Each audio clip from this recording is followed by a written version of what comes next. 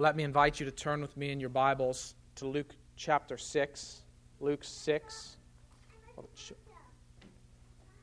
While you're finding your place, I'll say a few words of introduction. By our nature, we long for justice, and this desire is good. However, as sinful men and women, our hunger for righteousness can easily turn into a thirst for vengeance or victory. Instead of seeking the righting of wrongs, we pursue power, dominance. It's a desire that is hard to express in words because it's something we feel rather than think. As children of Adam, we want to be on top of the mountain. We want to be the king of the hill. And we want to throw down anyone who would keep us from that place. Now, our culture encourages that desire and disguises it with words like justice, but it's nothing of the sort. True justice requires biblical wisdom, a wisdom that promotes humility, mercy, and love. Few possess that kind of wisdom, the wisdom that's necessary to deal justly with others. And no one has the wisdom to rule with perfect justice, righteousness, and equity on a universal scale, save one, our Lord Jesus Christ. Now, we can counteract this problem by seeking to conform our thoughts to God's thoughts, by thinking His thoughts after Him as we meditate on His Word, and especially as we learn to be a disciple by following Christ and learning from Him what it means to live wisely in this life. But the problem is that this effort will place us in a significant minority. You see, as we acquire the wisdom that is required to deal justly with others, we will forfeit the power that is required to enact it broadly here and now. Moreover, as we follow Christ, we will also endure injustices on His account, because we live in a culture that by and large rejects His wisdom. Nevertheless, Christ assures us that a day is coming when He will right every wrong, when He'll set it all right, and that day has not yet come. While we wait, we will be opposed, we will be hated, we will be excluded and reviled and spurned as evil on His account. And so what are we to do? When faced with these challenges, our natural inclination is either to retreat or to retaliate in kind. Yet Christ calls us to a different way. If we are to follow Him as His disciples, we must learn to follow not by seeking to right wrongs in our own strength, nor by fleeing from those who would harm us, but by loving our enemies and by leaving the righting of wrongs to God. In short, as disciples of Christ, we must learn to love our enemies, for God has so loved us. And so Jesus will teach us in the passage that is before us this morning. So if you found your place in Luke chapter 6, would you follow along with me, beginning in verse 27. But I say to you who hear, love your enemies. Do good to those who hate you. Bless those who curse you. Pray for those who abuse you. To one who strikes you on the cheek, offer the other also. And from one who takes away your cloak, do not withhold your tunic either. Give to everyone who begs from you. And from one who takes away your goods, do not demand them back. And as you wish that others would do to you, so do to them. If you love those who love you, what benefit is that to you? For even sinners love those who love them. And if you do good to those who do good to you, what benefit is that to you? For even sinners do the same. And if you lend to those from whom you expect to receive, what credit is that to you? Even sinners lend to sinners to get back the same amount. But love your enemies and do good and lend, expecting nothing in return. And your reward will be great, and you will be sons of the Most High. For He is kind to the ungrateful and the evil. Be merciful, even as your Father is merciful. Father in heaven, as we come to your word, we do acknowledge that you, O Lord, are merciful. And you, O Lord, are the one who is good and kind to those who are ungrateful and evil. Likewise to us, who were once your enemies, in your kindness and in your mercy, you have made us your friends and you have made us your children. And so we pray, because of this, that you would conform us to your image by conforming us to the image of your Son, the perfect Son of God, our Lord Jesus Christ. As we hear His words, and as we respond to His words, we pray, O Lord, that You would teach us how to follow Him by living a life that is like Him. This we pray in Jesus' name. Amen. Last week we looked at Jesus' Beatitudes and His woes. And it's important to recall that these words were spoken in the context of persecution. You recall His final Beatitude where He said, "Blessed are you when people hate you, and when they exclude you, and revile you, and spurn your name as evil on account of the Son of Man." Jesus acknowledged that His followers would be hated by people in their own time, in their own generation. And yet He wanted them to know that they were blessed because of this. He told them to rejoice in that day and leap for joy, for behold, your reward is great in heaven, for so their fathers did to the prophets. But Jesus also pronounced words of woe. Words of woe upon those who reject Him. Words of woe upon those who would rather trust in themselves, would rather trust in their wealth, or in what they have, or in their good name, and the praise they receive from others. And as Christ's disciples, it's easy to hear those words of woe and take them the wrong way. To hear them and rejoice in righteous indignation and say, yeah, they're going to get what's coming to them. And that's not what Jesus would have us do. It's not how He would have us respond. It's not how He would have us think. So you imagine yourself driving down the road and you witness a driver driving at high speeds, 100 miles per hour, weaving in and out of traffic, recklessly endangering the lives of others. Justly, you will feel anger with that person as he imperils the safety of those other drivers on the road. But if then you witness that person gets into an accident, causes harm to himself and maybe to others, you will recognize that this is the consequence of his foolish recklessness. But if you have a healthy way of thinking about it, you won't rejoice in that. You'll feel sorrow and pity for him. You'll feel the kind of feeling that is expressed when someone says, woe. Woe to that person, because you recognize it did not have to be that way. The person didn't have to embrace that foolish course of life, and now he has come into disaster. That's the sentiment that should arise in us when we hear or when we speak words of woe. Not rejoicing in the plight of another, but sorrow that they should have such sorrow because they rejected Christ. But if you are one who suffers at their hands, it's easy not to feel that way. It's easy to feel like now they got what was coming to them. Now they got their comeuppance. And it's easy to look at that day and say, you've got a day of woe coming to you, where we lose all sense of what that word means. And that's why when we begin our text this morning, Jesus begins with that word but. But I say to you who hear. But I say to you who hear. Though He's given us this eternal perspective, one that involves both blessedness and woe, one that involves both blessing and cursing, but that is blessing and judgment that is coming.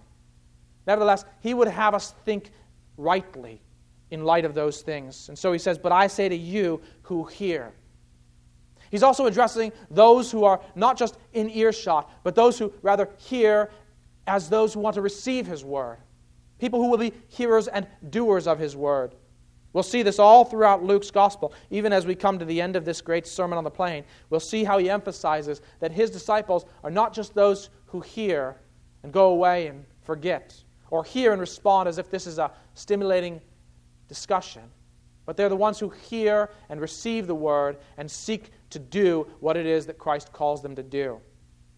He calls us to hear and to do by thinking differently about those who oppose us, namely, by loving them. He says, love your enemies. Do good to those who hate you. Bless those who curse you. And pray for those who abuse you. We must acknowledge we're not predisposed to think this way, nor are we predisposed to act this way. You see, love is not simply a way that we feel. It's not simply something that we think, but it's something that flows forth into actions. And Jesus puts the emphasis on those actions as He calls us to love our enemies. He doesn't just say, I want you to feel some kind of strong emotion to these people who are mistreating you. He's saying, I want you to love them the way that God loves you. And when God loves, He acts. He shows His love. His love flows forth with something. You think of John 3:16, for God so loved the world. Doesn't end there. That He gave His only Son, so that whoever believes in Him will not perish, but have eternal life. God's love is displayed in the things that He has done, most notably in the sending of His Son. And so too, Jesus calls us to love our enemies, not merely in the way that we feel toward them, but in how we live toward them, to love them both with our words and our deeds. Look at the way He describes this love. Do good to those who hate you. This morning I was reading a bit of a passage written by Corrie ten Boom about her travels. If you don't know who Corrie ten Boom was, she was a woman who was put in a concentration camp because she had hid Jews during the Holocaust, because she had helped them to try and escape the Nazis. And because of this, she was arrested, and she was cruelly treated. And yet she was a believer, and she learned from her sister during her time in that camp the importance of loving her enemies, and displayed this in a remarkable way later in her life, when as she would go around talking about forgiveness, one of the men who persecuted her, who mistreated her in that concentration camp, came to her and asked for her forgiveness. She talked about how difficult it was to forgive him, but she ultimately found it within herself to do it. She did good to him. She forgave him. And in this passage, she was reflecting on that and then writing about an experience that she had as she was traveling in Africa. And there was a man who had come to one of her talks, and his hands were bandaged, they were burned. And when she asked him, what she found out had happened was that his neighbor, for some unknown reason, had come and set his thatched hut ablaze.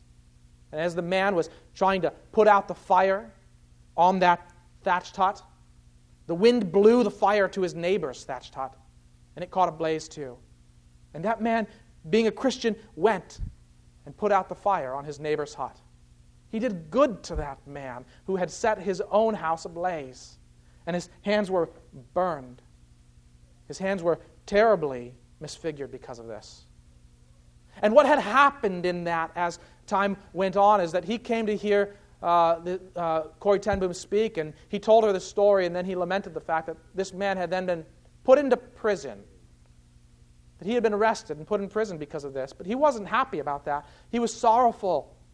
And he told Corrie ten Boom his sadness because this man was a gifted man, and he had hoped that he might come to Christ. And so in that moment they prayed for this man. And as it happened, that Corrie ten Boom the next week was able to go to that prison and speak there. And this man was the first person to accept the gospel and come to Christ. And she told him the story that his neighbor, whom he had so sorely mistreated, wanted him, nothing more for him to come to Christ and to serve with him in spreading the gospel. And as Corrie ten Boom tells the story, this man said, that's how it will be. Do you see what love for enemies can do? Do you see what love for enemies looks like? Do you see what it's like to follow Christ as a disciple? One does good to the one who causes him harm. One speaks good to and well of the one who causes him harm. One blesses him, even as he's cursed by that person. One prays for that person, even though he's abused by that person. This is the life to which Jesus calls us. It's a beautiful picture, and yet we all must admit it's very difficult for us to put this into action. We're not predisposed to it, and it's hard for us to understand how to apply it in our own context. How do we live a life where we bless those who curse us? The most significant way that we can do that is by holding forth the gospel of Jesus Christ to them. That is, by sharing the good news of what Christ has done for us with them, so that they might also believe the gospel of Jesus Christ. You see, to bless someone is not just a well wish. In the Old Testament, when you see that someone blesses another, they really believe they are communicating something good with their words to that person. For example, in Genesis chapter 28, before Isaac sent Jacob to his uncle Laban. He said in Genesis 28, verse 3 and 4, God Almighty bless you and make you fruitful and multiply, that you may become a company of peoples. May He give the blessing of Abraham to you and to your offspring with you, that you may take possession of the land of your sojournings that God gave to Abraham. As he spoke this blessing to his son, Isaac called to mind those things that God had already declared, the promises that God had made, and he said to Jacob, may God bless you with those promises. He knew that there was power, not because he spoke the words, but because indeed God had promised. He had promised to bless Abraham and Isaac and Jacob and his offspring afterward. And so Isaac communicated a blessing that was commensurate with what God had promised to do. In the same way, when we present the gospel to our neighbors and our friends, we are holding forth the means by which God will give them everlasting blessing. And we are calling them to embrace that and to receive that by faith. And that is a way for us to bless those who hate us, even if they refuse it. Even if they reject it, even if they say that we are bigots for having suggested that there's only one way to eternal life, even if they say that they would never spend a day with us because we would believe such a gospel, such good news that would be so exclusive. Nevertheless, though they think it's not loving, it is a mark of supreme love to hold forth to others who are perishing the means by which they might find eternal life. This is how we can bless those who curse us, how we ought to do it. The world won't see it like that very often. I'm reminded of a conversation I had my freshman year of college. A friend of mine whose uncle had come to Christ was constantly sharing the gospel with them. And she was lamenting it, thinking how cruel and how heartless he was to always be hitting them with the gospel, is the way she put it. And I challenged her, just think about it a different way. You may not believe that, but your uncle believes that you're perishing. And he loves you, which is why he always talks about it. And you know what? She'd never thought about that, which seems so obvious. Changed the way that she thought about what he was saying. The world won't see it as love, but it really is love when we share the gospel with others. So let us be that kind of people who love our enemies by blessing them with the good news of Jesus Christ. And not just that, let us be those who bless them by praying for them, not just speaking good words to them, but speaking good words on their behalf. See, that's what Jesus teaches us here when He says, pray for those who abuse you, those who mistreat you. And here this is in the context, I remind you, of persecution for the sake of Christ. We ought always to pray for those who mistreat us. But Jesus is not necessarily saying that in any and every context that we should put ourselves into the blaze, into the fire, when we are mistreated by someone else. We ought to, in many circumstances, retreat to safety, to remove ourselves from a dangerous situation, from the danger that someone might put us into. But here, in the context of being a disciple of Christ, we can expect that people will mistreat us. And even if we put ourselves in a safe place, at some point, they will come looking for us. If we don't experience that in our country, in our context, we see it surely enough in other contexts.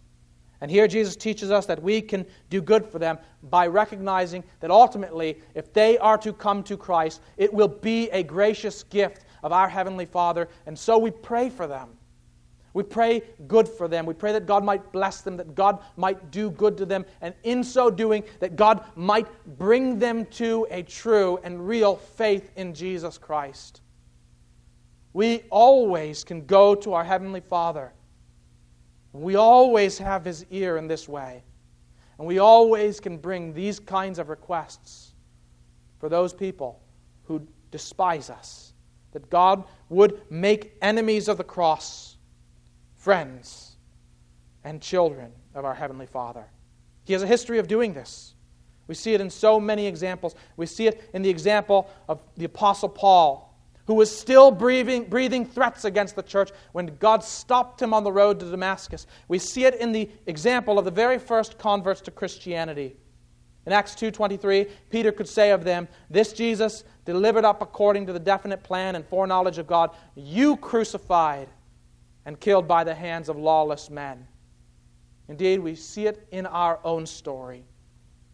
As Paul writes in Colossians 1, verse 21 and 22, "And you who once were alienated and hostile in mind," do you hear the words of enmity, the words of hatred? We were alienated, we were hostile in mind, doing evil deeds. God has now reconciled in His body of flesh.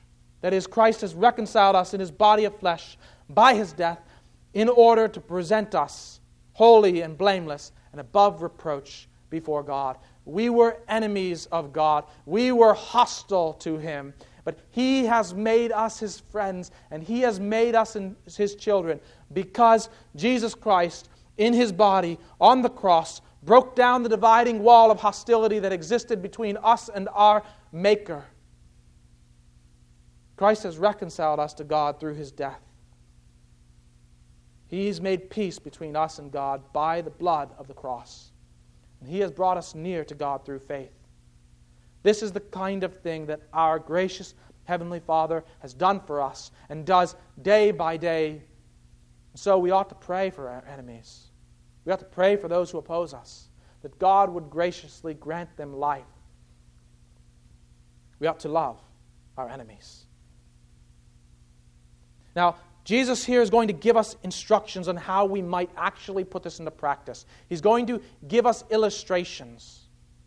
And here, as Jesus illustrates what it means and what it looks like to love our enemies, He's reframing our perspective, just as the Beatitudes and the Woes reframed our perspective to eternity and judgment and the blessedness that is had through Christ. So too, these instructions reframe our perspective away from ourselves and towards others, towards God and His purposes. So Jesus says this: "To one who strikes you on the cheek, offer the other also. And from one who takes away your cloak, do not withhold your tunic either. Give to everyone who begs from you. And from one who takes away your goods, do not demand them back." These are practical examples of ways in which we can do good to others.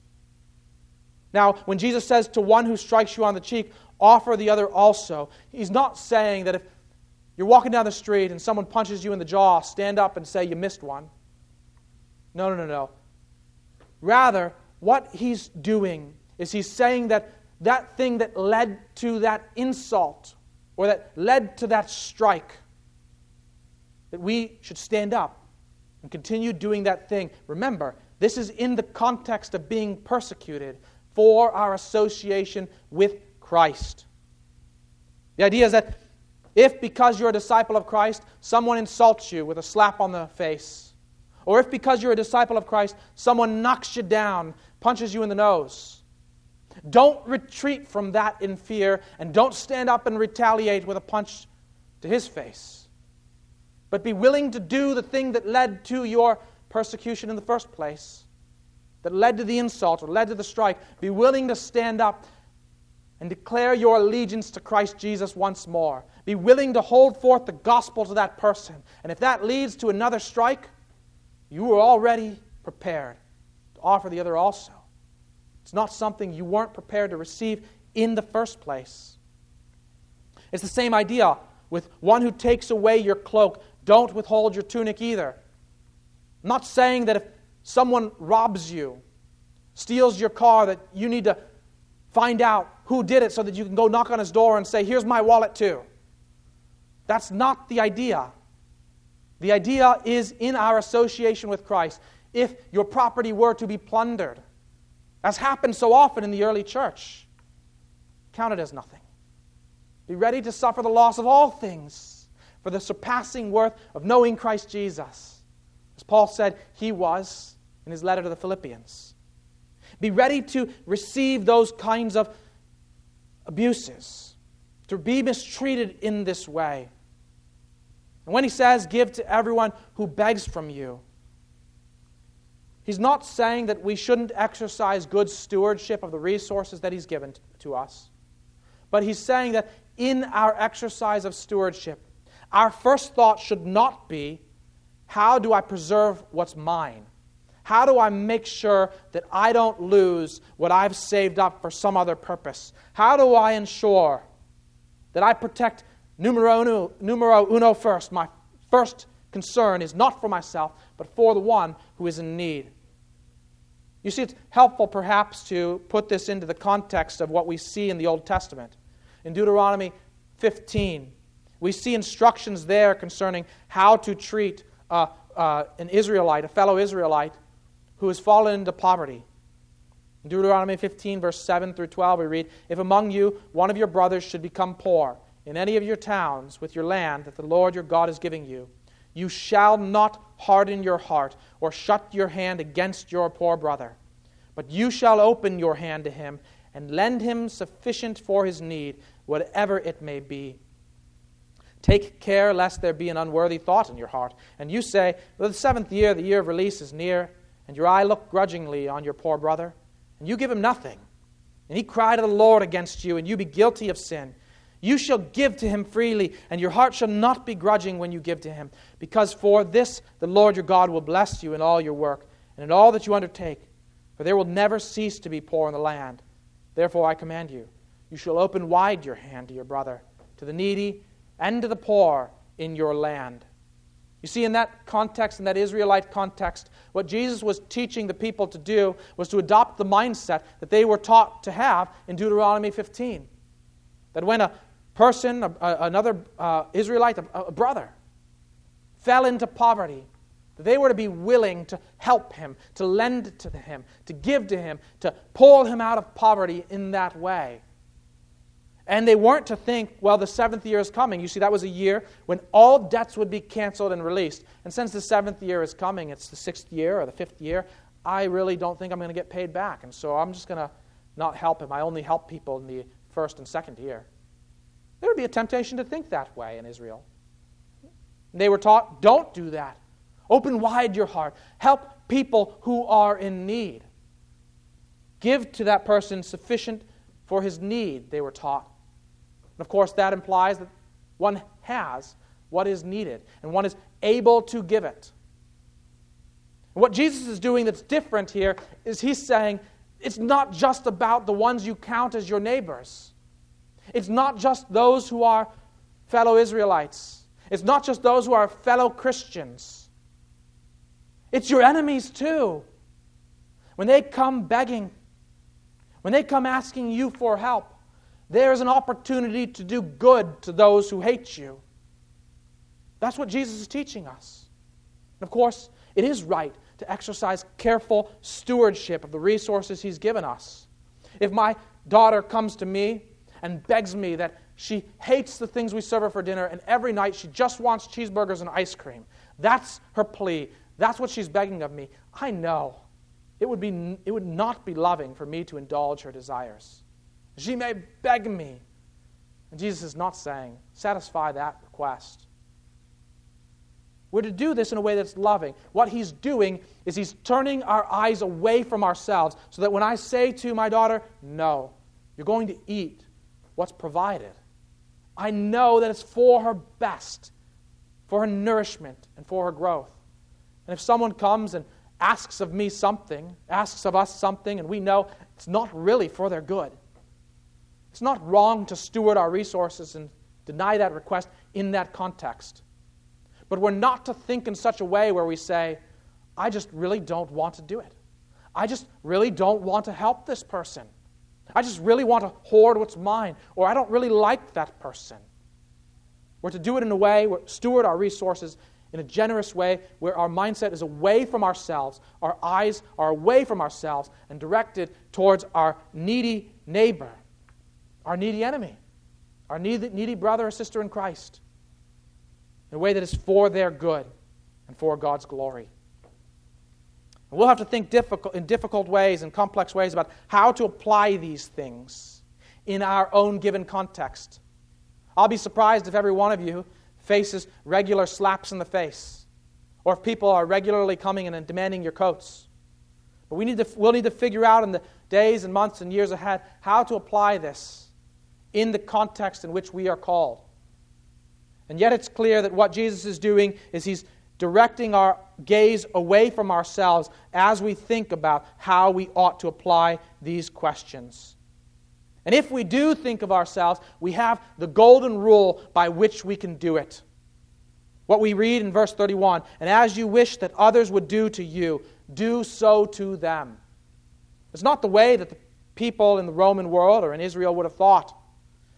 If they were to write that rule, they would say, "And as you wish that others would do to you, do so to them." Or a better way of, "so that others will do what you want to you, do to them." We express this in our own language when we say, after doing a favor to somebody, "You would have done the same for me," as if that's the basis for why we did good to our friend or neighbor.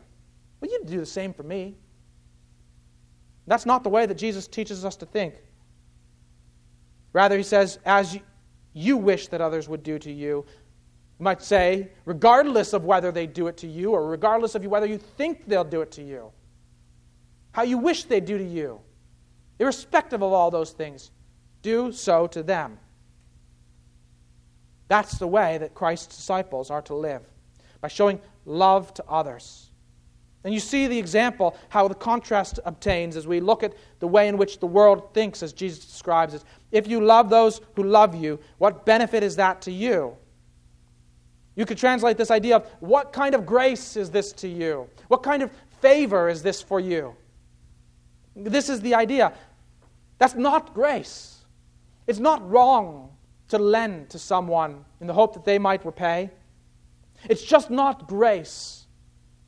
It's not wrong to love those who love us. It's just not grace. If you love those who love you, what benefit is that to you? Even sinners love those who love them.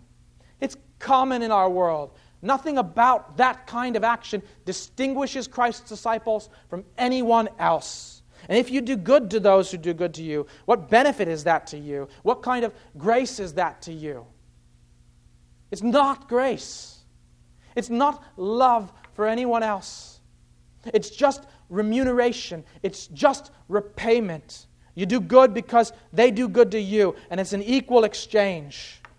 Even sinners do the same, Jesus says. If you lend to those from whom you expect to receive, so what? Big deal. What credit is that to you?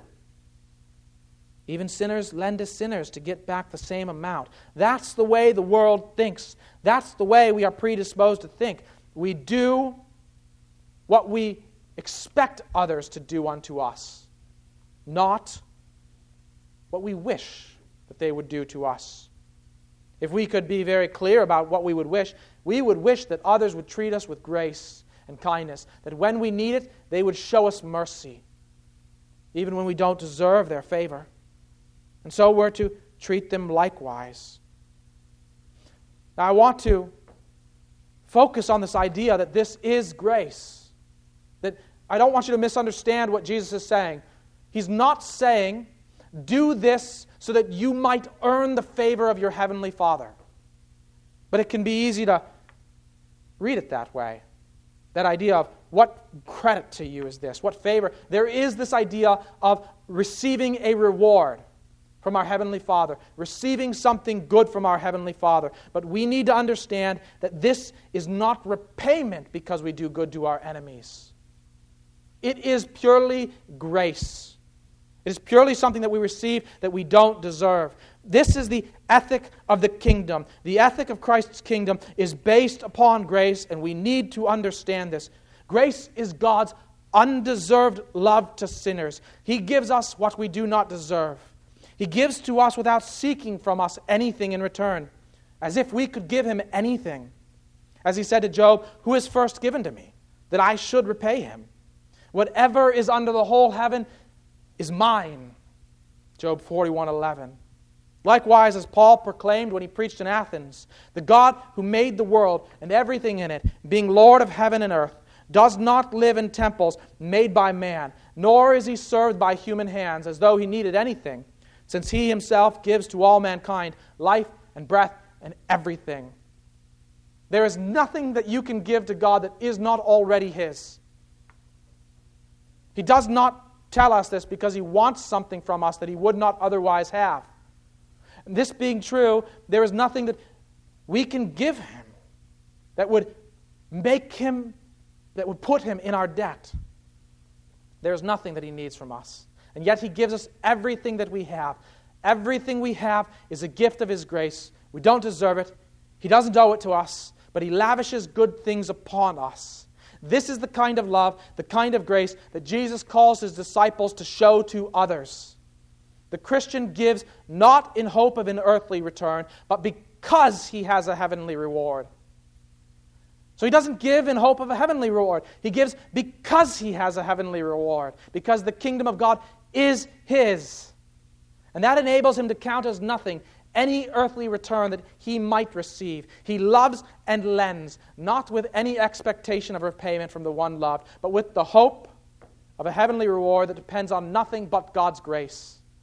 Ultimately, he loves and gives and shows grace to others because he has known and understood the grace of God and would seek to be like his heavenly Father. And this too is a great grace. What amazing grace it is that we can call him our Father. As the Apostle John wrote in 1 John 3:1, "See what kind of love the Father has given to us, that we should be called children of God. And so we are." That's grace. That's a credit. That's favor. That's love. What kind of love that is. What an enormous privilege for God to say, you are His son. You are His daughter. But parents are like their children. Parents should bear the image of those whom they call mother or father. Just like my children act like me or act like my mother and look like me or look like my mother in various ways, so too we should look like our Heavenly Father. He is gracious to those who are ungracious, those who are unthankful. He is gracious to those who mistreat others, who do evil deeds. He showers them with kindness. And you want proof? Jesus gives us the proof as recorded in Matthew's Sermon on the Mount. Every morning when the sun rises, there's your proof. Every time the rain falls, there's your proof. God causes the sun to rise on the good and evil alike, on the just and unjust alike. He sends rain. He gives crops. He nourishes the fields of the just and unjust alike. And we are to go and do likewise. You see that in this ethic, grace does not flow in two directions. It doesn't flow from us to God. It only flows in one direction, from God to us and from God through us to others. God also shows His grace to others by calling His disciples, by calling His people to show forth His love in a world that does not love. And in this way, God makes His grace to flow not just to us, but through us to the watching world. We don't earn His love, just as the Beatitudes did not teach that we earned that blessedness because we were poor, but rather that we are blessed in spite of our poverty. So too, we do not earn His favor. We do not earn His grace because we love our enemies. We love our enemies because He has been gracious to us, so that we might indeed be children of our Heavenly Father. That's the life to which Christ calls us as His disciples. This is the ethic of the Christian life, not based on retribution and remuneration. We do not work in order to earn. We do not give in order to receive. We give because we have received. We work because we were given what we did not earn. We love, as John says in 1 John 4:19, because He first loved us. Now, if you are hearing this, and you are not yet following Christ, you're not sure. You're considering whether you might follow Him, but you're not quite sure whether this is the life that you want to pursue. I simply want to ask you to consider this thought. Is there not something attractive in this way that Jesus has laid out for us and modeled in himself? Is it not so utterly different, so remarkably superior to any vision of life the world offers us? Is it not better than anything that the world would give us? To be sure, some of us would think we would prefer a world in which everyone simply got what he deserved. But as we reflect on our lives, we must realize that we do not want what we deserve. If every wrong we've ever done were counted and presented before holy God, we would see that after the very first wrong listed on the list, we have fallen under his condemnation, and justly so. What we deserve is eternal wrath, eternal condemnation, eternal judgment. But he has shown us mercy. For he has not already called us to account, but has given us time. And he gives every good thing to us that we have in this life. But a day will come when that bill comes due. Jesus has paid that bill, and he calls us to accept his offer. He didn't have to give his life for us. The Son of God did not have to become a man. Our Lord and Maker did not have to become a friend of sinners, but he did. He became a friend of sinners. He took the likeness of human flesh, and he died on a cross for our sins so that our debt might be expunged completely and finally and forever. He calls us to this beautiful life and enables us to live it. So if you're hearing these words and you have not believed this, I simply call on you now. Believe it. Receive it. Trust in him and you will be saved. God will work in you to conform you to his image so that you can live this beautiful life of love, showing to others the love that he has shown us.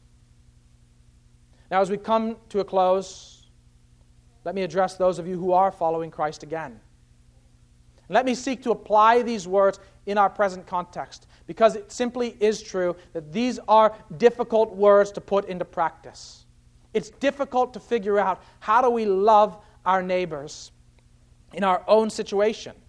And in these conversations, we often ask questions about our rights and about the right of self-defense and about pursuing justice in the courts and seeking justice from our elected representatives and these kinds of situations that often arise in our lives. Is Jesus simply saying, don't do that. Don't seek justice in this life? Let me argue, no. That's not what he's saying. And if that were what he was saying, so many examples that we have seen in our lives would not make any sense. One of the things that we see so often is that Christians are persecuted, but they don't simply just roll over and take it in the way that we might imagine it. They do endure the persecution, but they also stand up and they rightly seek justice in their context. We can look to historical examples. And I want to, this morning, look to a couple historical examples as well as examples that we've seen in our own context and in our own day so that we might understand how we might apply these kinds of instructions in our own life. You see, the two historical examples that come to mind are a man named Justin and a man named John Calvin. Both men wrote great books that have lived down through the centuries and that are read by Christians still today. Justin lived around in the 2nd century, or between the years roughly of 90 and 170 AD. And he was ultimately martyred for his faith, killed. In fact, we call him Justin Martyr, not because his last name was Martyr, but because he became a martyr. And yet, in his context, he wrote a book that we call the First Apology. And that book he addressed to the emperor in Rome, to Marcus Aurelius. And the plea of the book was simple. Stop killing us. Stop persecuting us the way that you are doing. But the way in which he made that argument was not by saying, well, we don't really believe what they believe. Nor did he try to lead a revolution to defeat this unjust rule in Rome. But rather, he addressed this book where he simply set forward the sum of Christian belief and called upon Marcus Aurelius himself to believe it. The emperor rejected that. But what Justin did was he held forth the gospel to his persecutor in a way that was faithful, and yet in a way that simply did not march him down to the arena to face the lions.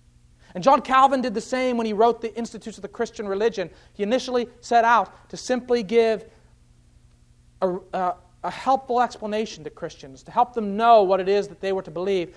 But as he faced persecution in his native France and was exiled from France, he wrote in the beginning of that book an address to the ruler of France, to the Prince of France, with the same message: stop killing us. This is all we believe. Read it, see that it is good, see that it reflects the testimony of Scripture. And in so doing, both Justin and John Calvin were loving their enemies. They were holding forth the gospel, but they weren't doing it simply in a way where they marched up to the throne room and said, "Here I am, take me." In our own context, we've seen the same kind of thing. For example, during the pandemic, we saw in different parts of our country, there were churches that were shut down, that were told they were not allowed to meet under any circumstance whatsoever. And rightly, they looked in Scripture and saw that they had a responsibility, that they had a duty, a command from the Lord not to neglect to gather together. That they had to do this in obedience to the Lord. And yet, they faced fines and other kinds of challenges because of this. Did they simply say, well, haul us off to prison? No, they pursued their case through the courts. And they were patiently pursuing it. And what happened as a result of that? The courts ruled in a way that was just, and that was to the benefit of everybody who wants to gather for any religious purpose, not just Christians, but anybody in our society. The courts declared they are free by the law to gather freely in accordance with their conscience. And so these churches, they loved the people of this country by expending their time and expending their efforts and expending their money to pursue that case to the courts. It's the same with Christian business owners who have recently been sued because they won't offer services that are against their conscience. And yet, they've patiently endured reviling, and they've pursued their cases through the courts, and they've sought justice at great personal expense in their time and in their money. And yet, the courts ruled in their favor. And in our favor, we are blessed. We are blessed because of that, because of their love for others, and not just us, but anyone who would seek to act in accordance with his conscience. Do you see how, in a complex situation, these are acts of love for neighbor, and yet they don't simply roll over and say, well, we have to take what's coming, without standing up for what's right and just in an ordered way, in a right way. And we can go on and talk about ways in which we can apply this text while seeking justice in the present. But we must always be ready for the possibility that our government will not rule in our favor, that those who are appointed to uphold justice will not uphold justice. And in cases like that, we need to be ready to forfeit even our lives, ready to even go to our deaths or to lose all that we own for the surpassing worth of knowing Christ Jesus. And in this, we will then be examples of what Christ was and is for us. And I'll simply conclude with these words from 1 Peter chapter 2, describing the way in which he modeled and practiced the very thing he preached. In 1 Peter 2, verse 19 and following, we read, "For this is a gracious thing. When mindful of God, one endures sorrows while suffering unjustly. For what credit is it if when you sin and are beaten for it, you endure? But when you do good and suffer for it, you endure. This is a gracious thing in the sight of God. For to this you have been called, because Christ also suffered for you, leaving you an example, so that you might follow in his steps. He committed no sin, neither was deceit found in his mouth. When he was reviled, he did not revile in return. When he suffered, he did not threaten, but continued entrusting himself to him who judges justly. He himself bore our sins in his body on the tree, that we might die to sin and live to righteousness. By his wounds you have been healed. For you were straying like sheep, but have now returned to the shepherd and overseer of your souls. May God make us like his Son. May he make us like this. Let's pray. Father in heaven, we do come to you now, recognizing that just as we cannot understand your word apart from your gracious revelation to us, we also cannot live the life to which we are called by your Son, unless you graciously work in us to conform us to his image, and to will and to work for your good pleasure. So we simply ask, Lord, that you would do this in us. Impart these words to our heart. Engrave them on our hearts, so that we might be hearers of your word and doers of your word forevermore. This we pray in Jesus' name. Amen.